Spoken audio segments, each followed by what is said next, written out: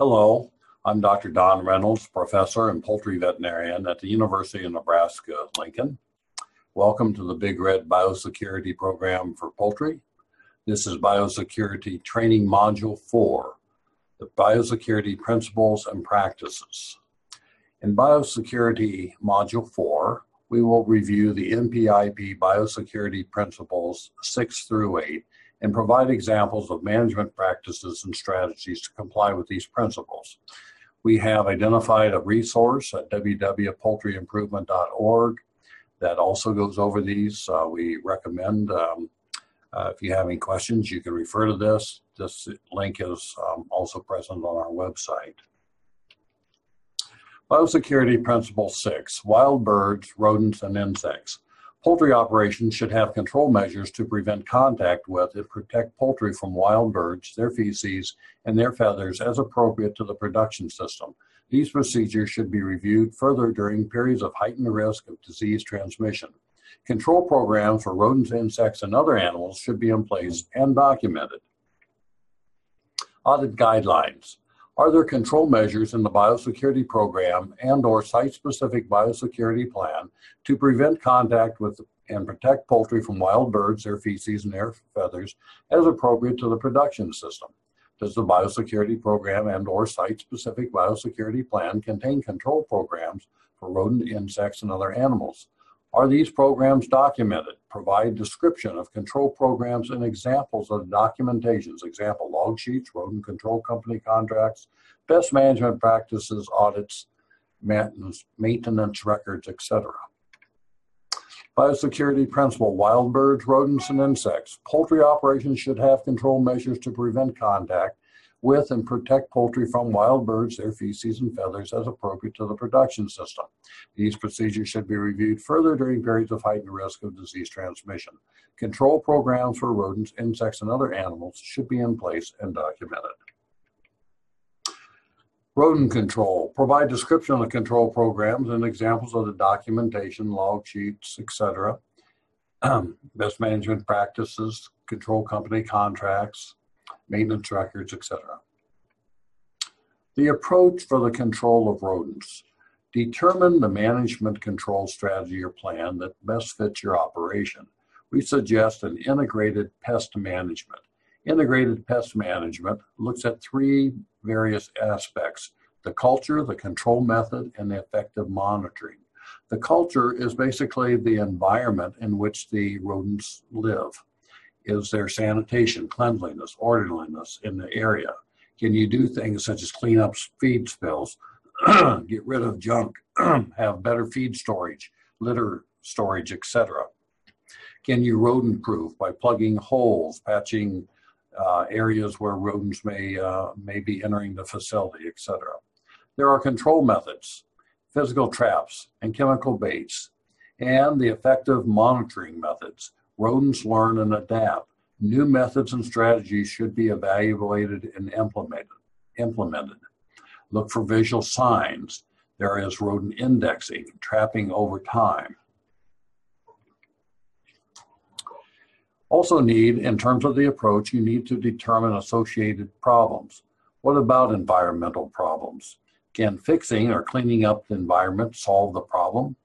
You need to consider what ultimately happens to a carcass if you're using some sort of a bait or poison for rodent control. What happens to the baits, etc. Certainly, you don't want poisoned carcasses falling in feed bins. Health risk. Health risks to the people and the workers at the complex.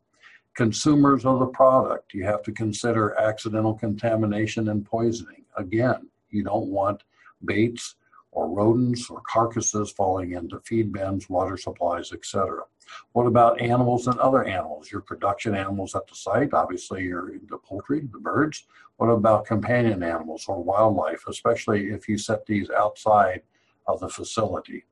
What about public perceptions? You don't want the public to have a perception that this is a rodent-ridden, dirty operation.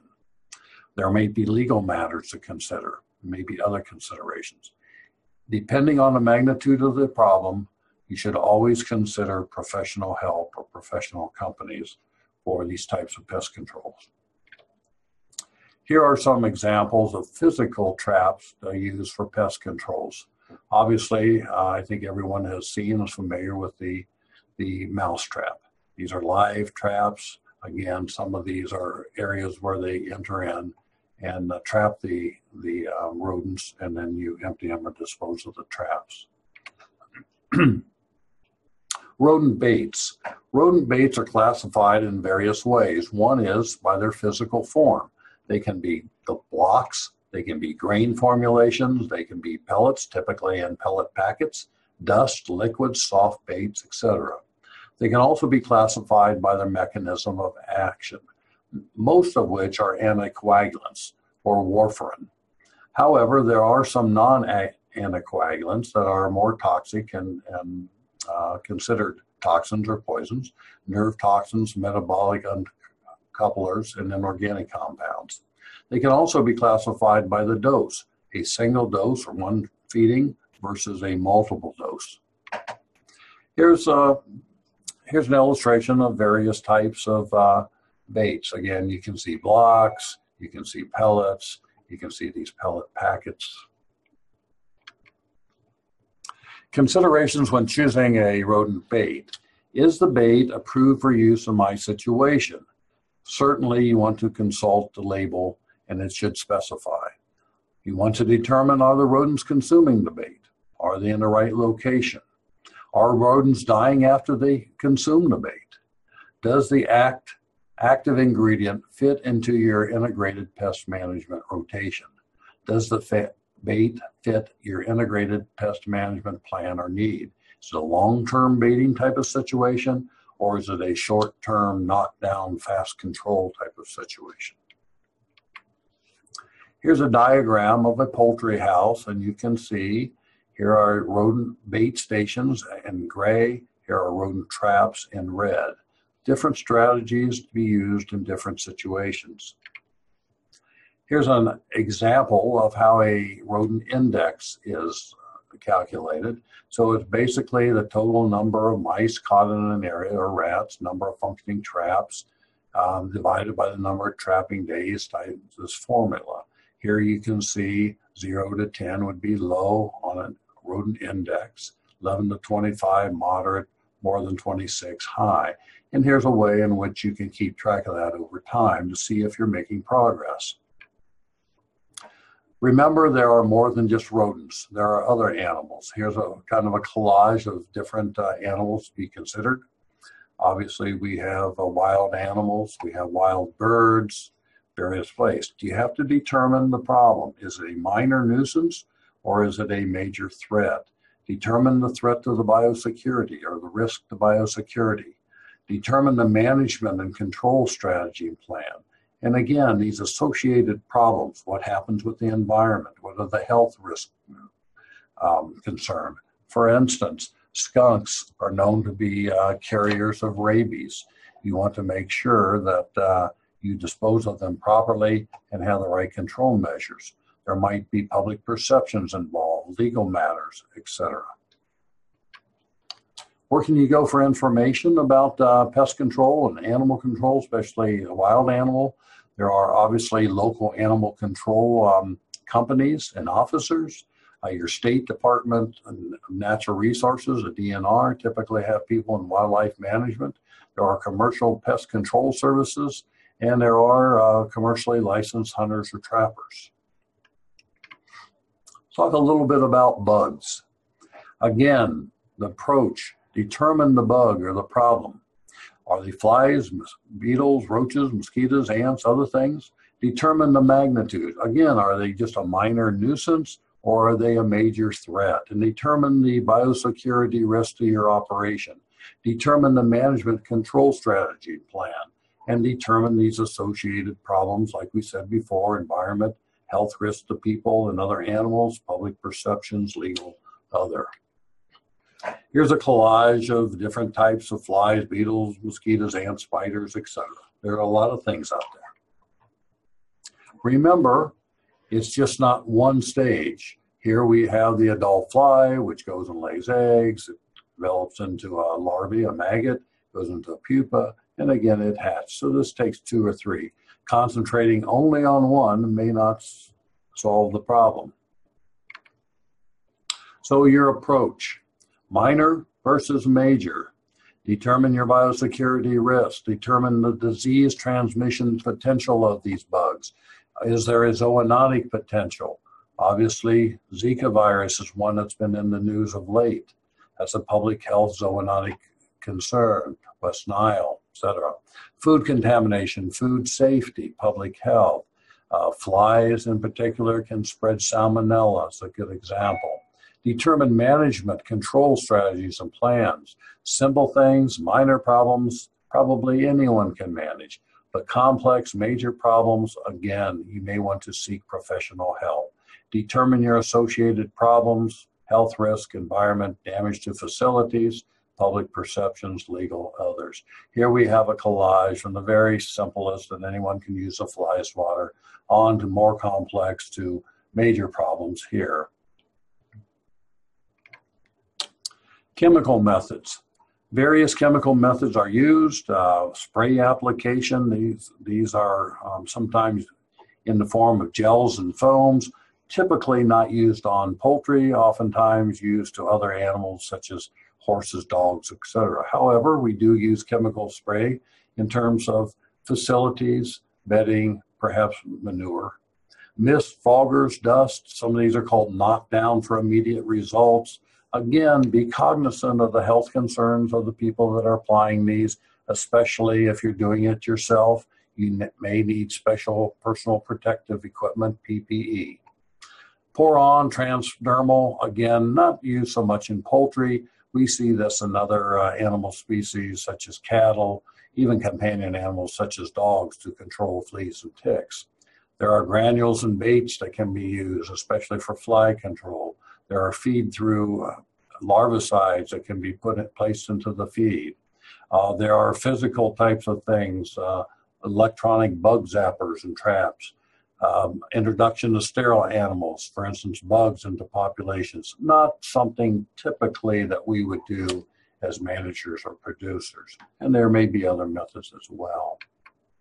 Here are key points to remember about pest control for wild birds, rodents, and insects. Describe and document. Describe the control programs and the procedures used. Who does what and how they do it. Document the problems encountered and the control or corrective measures taken. If this is a commercial company, make sure you put their plan, their address, their contact information, document all of that into your manual. Document the program, document the procedures, log sheets, when whatever was done, who did it, when they did it, what they did. Document when program is reviewed. If commercial company, copy of their procedure and plan. All of this should be documented, placed, and written in the Biosecurity Manual. Biosecurity Principle 7, Equipment and Vehicles. The biosecurity plan should include provisions for procedures for cleaning, disinfection, or restriction of sharing of equipment where applicable. Vehicle access and traffic patterns should be defined in the site-specific biosecurity plan. Audit guidelines. Does the biosecurity program and/or site-specific biosecurity plan include provisions for procedures for cleaning, disinfection, or restriction of sharing of equipment where applicable? Supporting documentation, written instructions, signage, training videos, etc. should be provided. Are vehicle access and traffic patterns defined? Provide a description of vehicle entry access and traffic patterns. Sanitation and disinfection. Cleaning is always first step. Remove debris, dirt, etc. Organic materials interfere with disinfection. Disinfectant, chemicals used to inhibit or prevent growth of microbes on inanimate objects. Sanitize or sanitization reduces the number of harmful microbes to a safe level.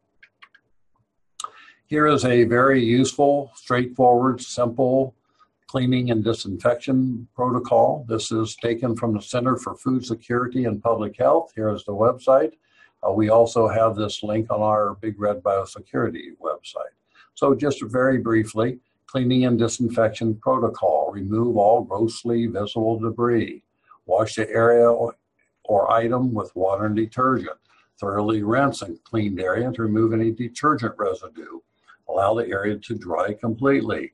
Select and apply an appropriate effective disinfectant. Allow the proper contact time. Thoroughly rinse away any residual disinfectant and allow the area or item to dry.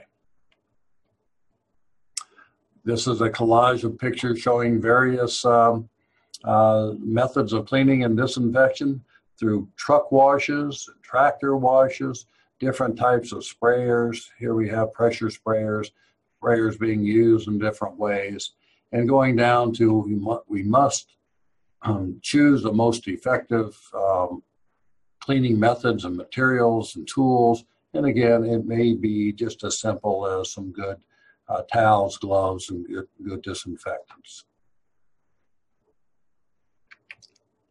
Characteristics of selected disinfectants. This is an excellent chart, again, from the Center for Food and Security and Public Health website. This shows you the different types of disinfectants here, and it gives you advantages and disadvantages and what they're effective against. Very helpful. Key points to remember about equipment and vehicle sanitation. Describe and document. Describe the procedures used for cleaning and sanitation. Who does what and how do they do it? Where are the cleaning and disinfection procedures done? For vehicles, show on a diagram or a map the entries, exits, and traffic patterns. Signage may be very helpful. Document the program, document the procedures. Use log sheets when the procedure was done. Document when program is reviewed. If commercial company, provide a copy of their procedure and plan. All this needs to be in the Biosecurity Manual. Biosecurity Principle 8, Mortality Disposal. Mortalities should be collected daily, stored and disposed of in a manner that does not attract wild birds, rodents, insects, and other animals and minimizes the potential for cross-contamination from other facilities or between premises. It is recommended that dead bird disposal be on-site if possible. Mortality disposal should be described in the site-specific biosecurity plan. Audit guidelines. Is there a mortality disposal plan? Does the mortality disposal plan reference the frequency of removal, storage of mortality, and pest control around mortality storage and disposal areas? Provide a description of the mortality disposal plan and examples of documentation, examples of mortality sheets, company contracts, best management practice audits, disposal records, etc. Does the mortality disposal plan address procedures for handling mortality disposal in a way that minimizes the potential for cross-contamination from other facilities or between premises? Supporting documentation should be provided, example, written instructions, videos, etc., for proper handling of mortality to minimize the potential of cross-contamination. Unacceptable plans, quote, our contractors are responsible for that. It's in our contracts, unquote. Take a look at that portion of the contract. It should then address frequency of removal, storage, and pest control. Stating that contractors must comply with applicable regulations will usually not be satisfactory. Most regulations target water quality and public health, not biosecurity. Has cross-contamination between facilities been considered? Any provisions for traffic routing or sanitation of equipment? Disposals of routine mortalities, animal tissue mortalities, composting. Remember, composting may require a permit. You must have ample carbon source available. You must have available labor, equipment for turning and spreading compost. You must have an available location. Location to minimize cross-contamination from other production facilities. Must be a location that does not pose a risk to surface water. Land available for spreading the finished product must be considered. Now, we're not only talking about animal mortalities, sometimes we're talking about the composting of litter. Excuse me. Management key for biosecurity. Animals, insects, rodents must be considered and minimized as disease vectors. Weather conditions may contribute to challenges. Example, snow, heavy rains, cold weather, especially when you're composting in an outside facility that's not confined or enclosed. Incineration may require a permit. Smoke and odor should not be a nuisance or health risk to neighbors and workers. Frequency of operation and storage of mortalities prior to operation must be considered. Burial and landfill may require a permit, available labor and equipment, available location to minimize cross-contamination with other production facilities, must be deep, fine, textured soil that works most optimally, no risk to any groundwater. Rendering, is service available and can they operate biosecurely? Carcass removed from facility in a biosecure way. Carcass storage located away from the production facility. Can this be accessed and achieved without entering the perimeter buffer area? Carcass storage is biosecure and screened from public view. Here are some examples of common ways to dispose of carcasses. Here is you can see the chicken carcasses here, and this is a composting operation, a three-sided bin. Looks like it does have some sort of at least partial enclosure or covering here. Again, another three-sided bin arrangement for composting. Here are some options. You can see burial, landfill, incineration, rendering, composting. Rendering, heat conversion of animal carcasses to a usable product. There are 200 rendering plants throughout the U.S. and Canada. Burial, not many people use burial anymore for, I think for obvious reasons. There are typically permits are required. There are groundwater considerations. So mostly it's composting, incineration. Here's an incinerator here, kind of a diagram shows how this works. Here's a commercial incinerator. This, I suspect, is a tumbler composter. Key points to remember about mortality disposal.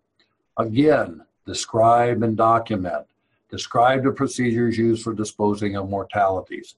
How often are mortalities collected from the barns or pens? Are there mortality charts and records? Keep these in a logbook. How often are mortalities disposed of? Incineration, rendering pickup, composting, turning, and dispersion. Where and how are mortalities handled? A diagram or a map indicating the disposal or storage site is often not only handy, but often required and very helpful. Signage may be helpful.